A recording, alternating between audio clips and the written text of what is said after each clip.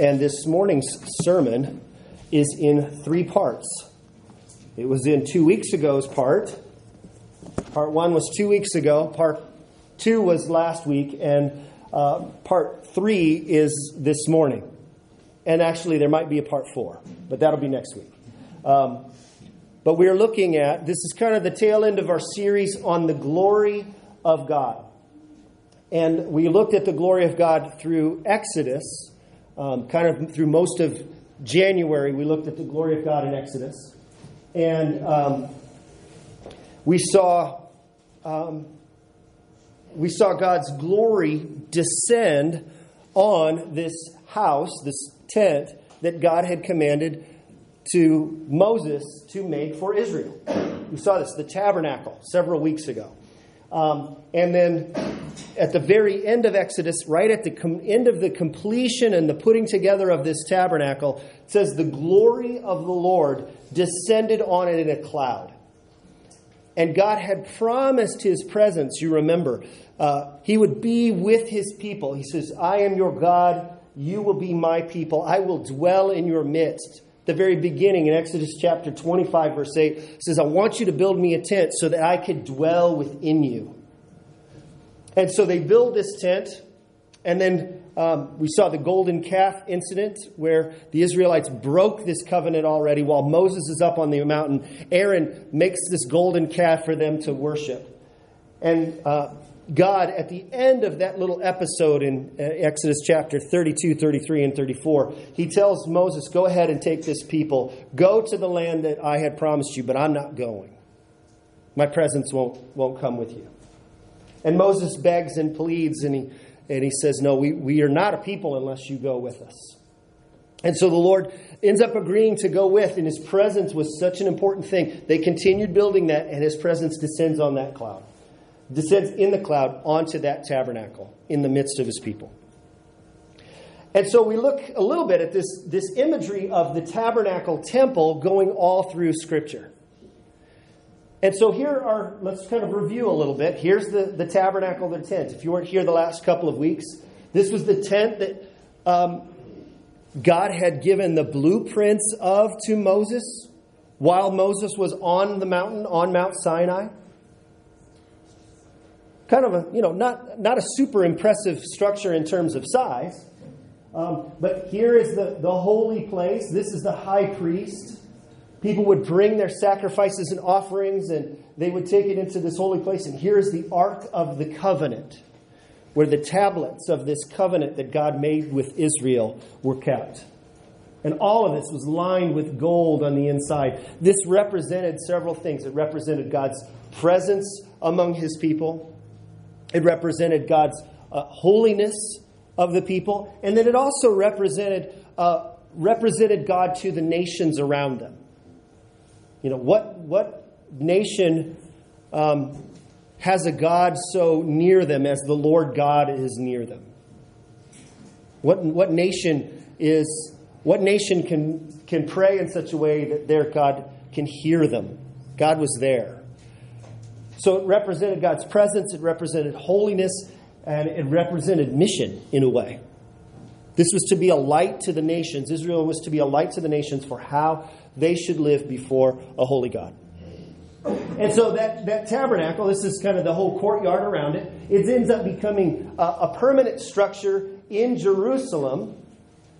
Solomon builds it. This is Solomon's temple. Gets a little bit larger and expands. They have rooms and things on the side. And it comes like another permanent location where God's people were to come.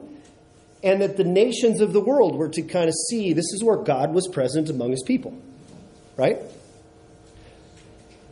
And eventually, this gets destroyed through the Babylonian exile. And when they return, they come back to the land. It ends up getting rebuilt again. And by the time we get to the days of Jesus, this is what it looks like.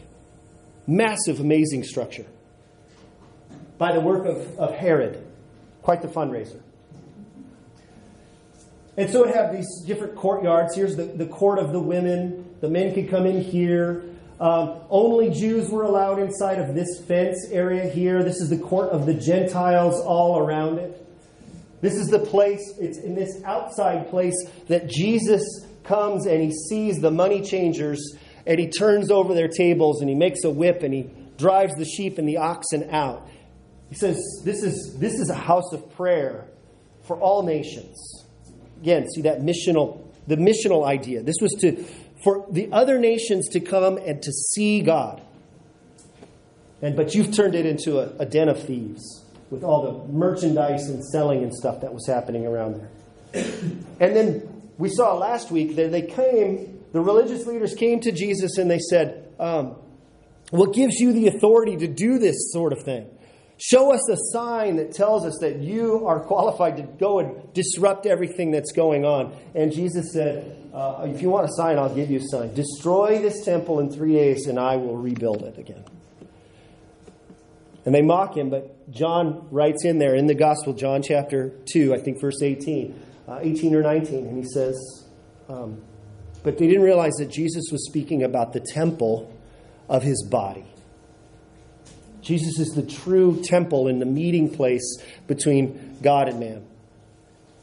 Well, the rest of the New Testament actually takes this idea, the imagery of temple, another step further.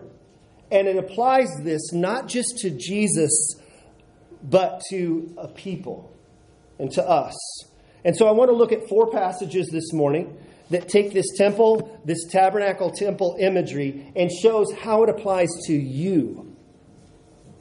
To all who are in here in this room right now, who have placed your faith in Christ and claimed your need of Him, and He is your Savior, and that you have trusted Him, and that He has given you new life and have raised you to new life and has put His Spirit within you individually. He's also done something through these pictures. He wants to do something else through you. And so we're going to look at that today. First passage, 1 Corinthians chapter 3. My synapses are clogged. 1 Corinthians chapter 3, beginning in verse... by the way, here, let's back up some model. You want to see some model pictures of these? Ross and Terry probably... Did you see these when you were in Israel? Yeah. At this location. It's a scale model of all of Jerusalem. And I think it looks so cool. I thought you just might want to see this. So that's the Herod's temple in that day, what it would have looked like. Pretty magnificent structure. And so as we get to these verses, these 4 passages we're going to, I want you to just kind of have this in mind, okay? Get this picture in your mind. And sometimes if I blink and I'm looking at something, that picture stays in my mind. You know, it's like your eyes take a snapshot. You guys want to take a moment, blink, and look at it. Okay, capture that image. So here's the first passage, 1 Corinthians chapter 3. Paul is talking about the church, and this is a church in Corinth, the city of Corinth, a major Greek city. It wasn't very far from Athens, the major hub of philosophy and Greek culture. Corinth was kind of like the second city. So like Corinth was like Chicago to Athens' New York. And so Paul is writing to this church that he had planted there, and he says these words. He just described God's people, this group of believers in Corinth, as a field, uses a metaphor of a field. And then he switches metaphor here in verse 9. For we are God's fellow workers. You are God's field, God's building. Okay, we're God's building. He wants to go. He's taking this somewhere. He says, according to the grace given to me, like a skilled master builder, I laid the foundation. This is in reference to him first coming to the city and sharing the gospel in Corinth. And someone else is building upon it. So Paul moves on, and there's the other people in the church, the leaders in the church who are teaching. And let each one take care on how he builds it. For no one can lay a foundation other than that which is laid, which is Jesus Christ.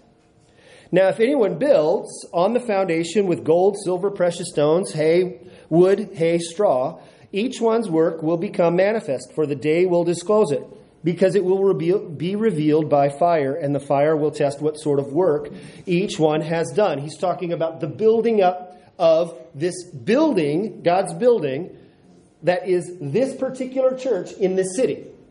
Okay?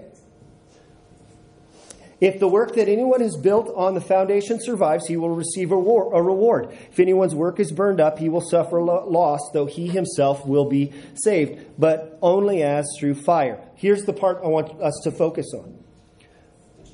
He says to them, do you not know that you are God's temple, and that God's Spirit dwells in you? This is in reference to kind of the divisions that were happening in the church. And he wants to remind them of what their purpose and function was as a church. And he uses this picture and this metaphor. He goes, don't you realize you are God's temple? The you, this is where we sometimes lose in English. The second person singular we would refer to as you, like the pronoun you.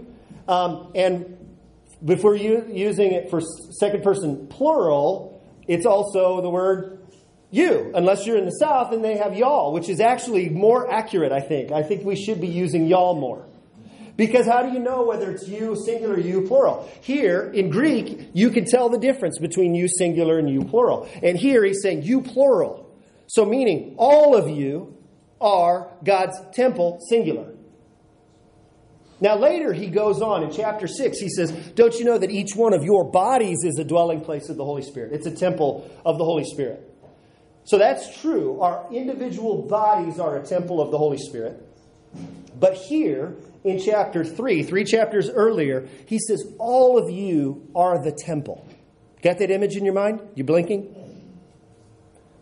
The temple being the holy place of God, where God's presence dwells. He says that's true of you. Have you thought about that? When we come together here on a Sunday morning, God's presence is here. That should change a little bit if you have that perspective when you're getting dressed in the morning, right? But wait a second. I'm going, and when I gather together with God's people, His presence is there. He goes on, verse 17, if anyone destroys God's temple, God will destroy him. And then he says it again, for God's temple is holy, and you are that temple. So that's the first passage. Second passage, Paul writes back to this church later in 2 Corinthians chapter 6. If you would turn with me there. 2 Corinthians chapter 6.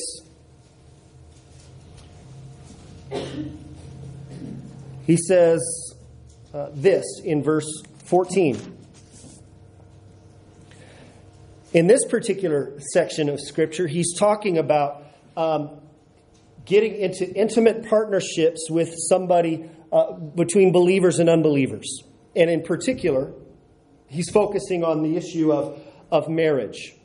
He gets into marriage in his first book. He speaks about marriage, first letter to them. But here he says these words, verse 14.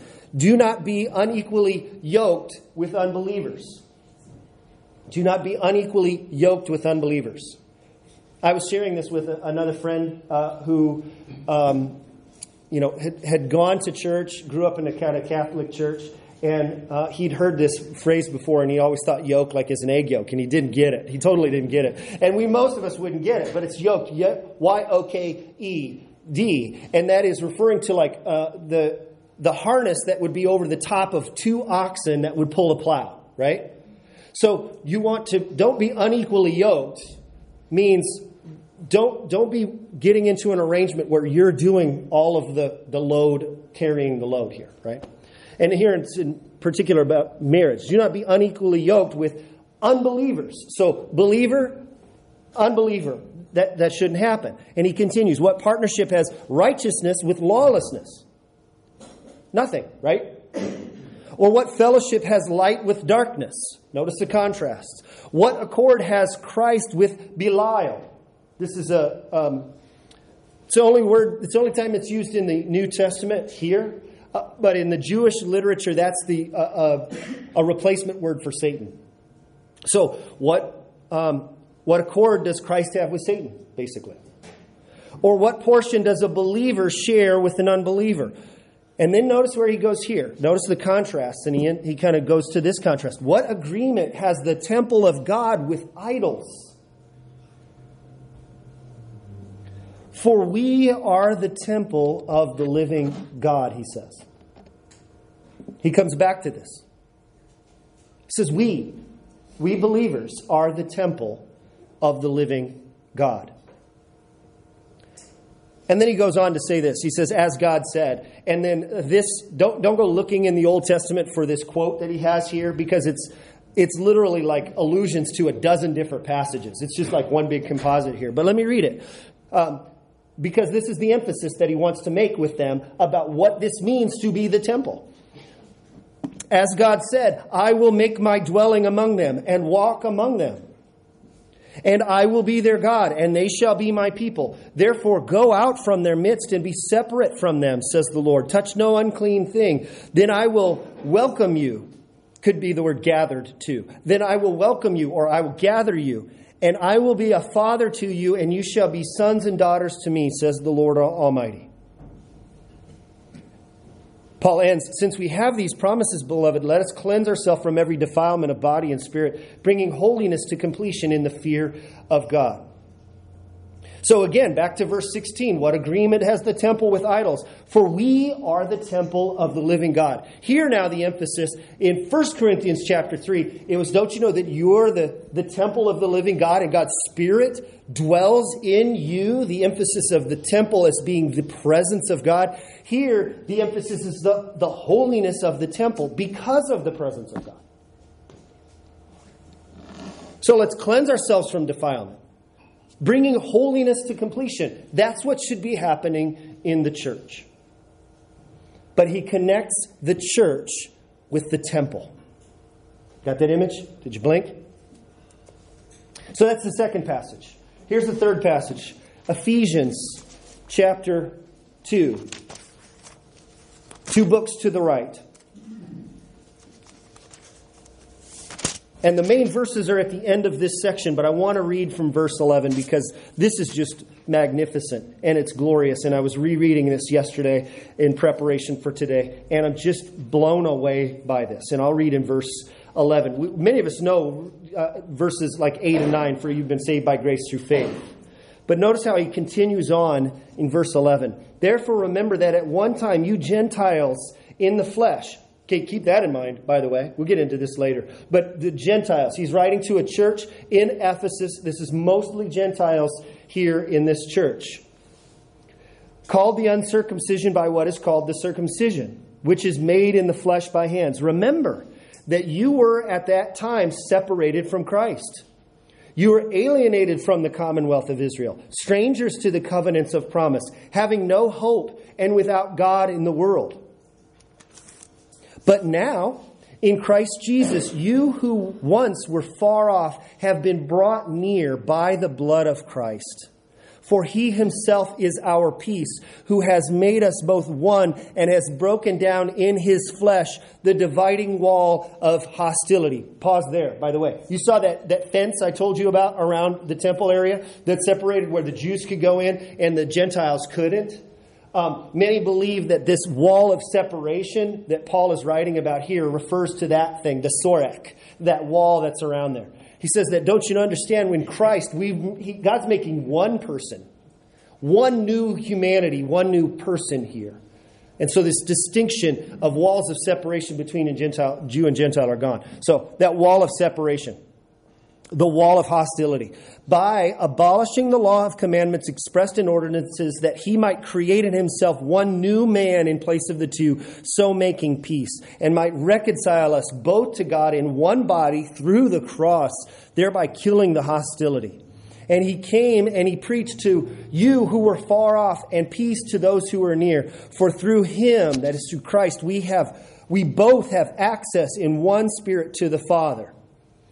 And then so he now says this to them in light of everything that he's just said of the work of Christ creating one new humanity. He says this about these Gentile Christians at this church in Ephesus.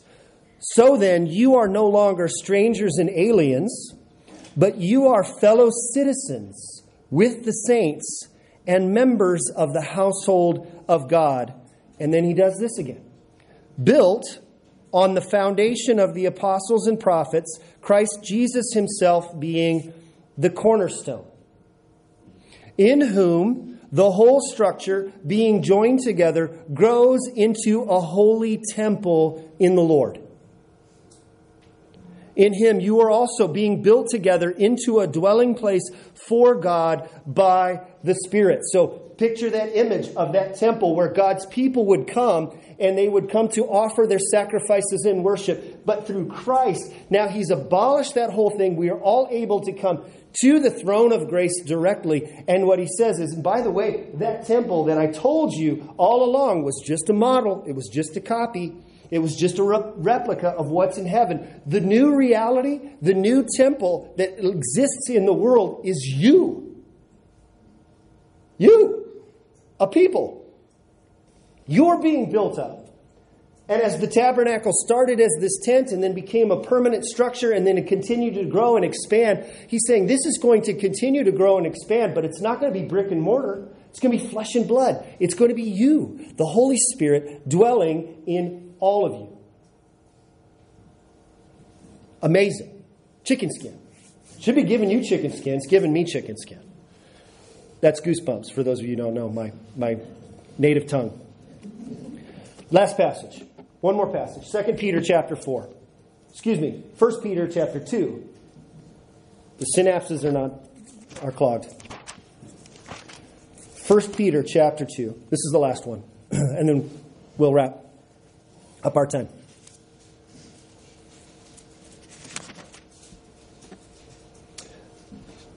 Lest we think this is just Paul doing this, by the way. Okay? All those passages were Paul. What do some of the other writers say? Like Peter. Well, does Peter use this metaphor? Yes, Peter uses this metaphor. Notice what it says here, beginning in verse 4.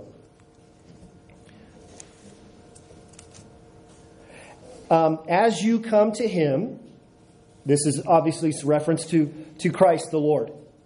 As you come to him, a living stone rejected by men, but in the sight of God, chosen and precious. Now, Paul earlier in the previous passage referred to Jesus Christ as the cornerstone, the first big, massive stone block that would be laid. I'll show you a picture of that some other time. He says that's actually Jesus is kind of that stone. And so he's the living stone rejected by men, but in the sight of God, chosen and precious.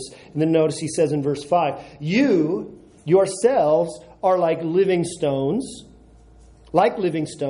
are being built up as a spiritual house. You are being built up to be a holy priesthood, to offer spiritual sacrifices acceptable to God through Jesus Christ. Do we need to come to that temple again? Offer blood again? No. Because that sacrifice, the perfection of all of the sacrifices has been accomplished through Christ. But we come and now we offer spiritual sacrifices to God through Christ. Verse 6, for it stands in Scripture, behold, I am laying in Zion a stone, a cornerstone, chosen and precious, and whoever believes in him will not be put to shame. So the honor is for you who believe, but for those who do not believe, quote, the stone that the builders rejected has become the cornerstone, and a stone of stumbling and a rock of offense. They stumble because they disobeyed the word as they were destined to do. He's referring to the religious leaders in Jesus' day who just did not believe Jesus and who he said he was. He says they stumbled because they disobeyed the word as they were destined to do. But then he says these words. Peter's writing to a church. It likely has Jewish believers in it, and it has Gentile believers in it. And notice this language, and if you were here earlier in the series in Exodus, you will see some things that should strike you as familiar. Verse 9, but you are a chosen race, a royal priesthood, a holy nation, a people for his own possession. Whoa, that's some serious lumber right there. To use these are all phrases drawn from Exodus and Deuteronomy and the prophets that refer to what God has done in calling Israel. And he says, this is now the church. This is believers, Jews and Gentiles. You are a holy nation. You're a priesthood of believers. And then notice the purpose. You're a chosen race, a holy priesthood, a holy nation, a royal priesthood, a people for his own possession, that you may proclaim the excellencies of him who called you out of darkness into his marvelous light.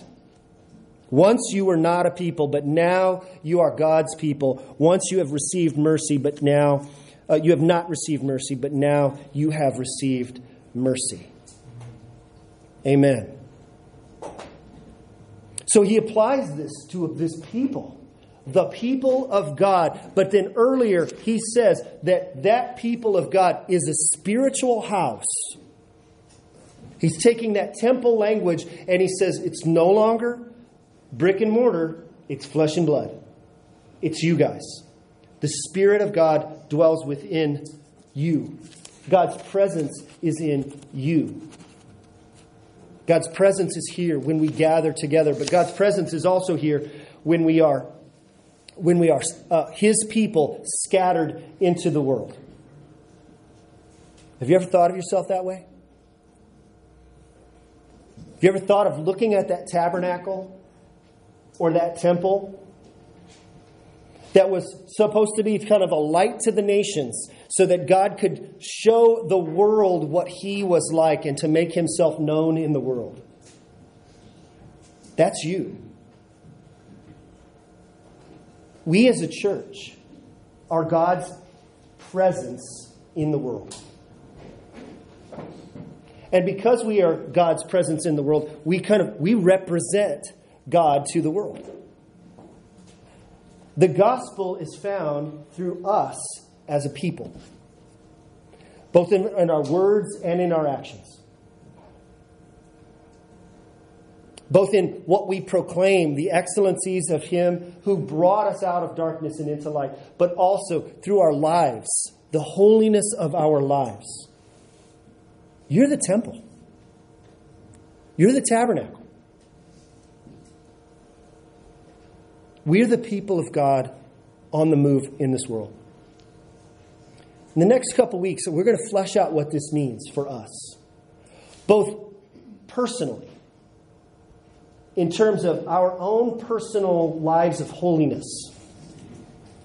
Do our personal lives match up to what the calling that God has for us as a portable dwelling place of God in the world? But also in terms, not just of holiness, but also in our mission. How do we go and represent God in the world? We're going to look at that in the coming weeks. But this morning, I want us all to realize, do you not know that you are the temple of God and that God's Spirit dwells within you? Let's close in a word of prayer, and then we're going to go to the Lord's Supper. Heavenly Father, we've heard your word, and we hear what you are calling us to and what you are challenging us with as your people. God, we thank you for this picture and this image that we're so far away from the world of temples and idols, and we're so removed from the Old Testament world of a tabernacle and the temple that even existed up into Jesus' day.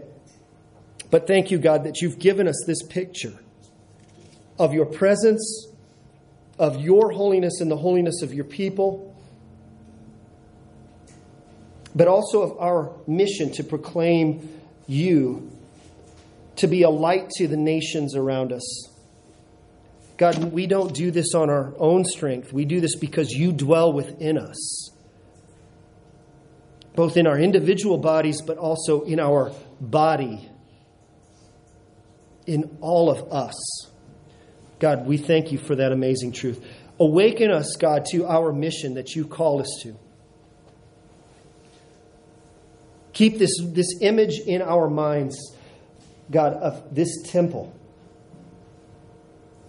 of your dwelling here among us. And may that change how we live and how we see our mission in the world. We pray this in Jesus' mighty name. And all God's people said, amen.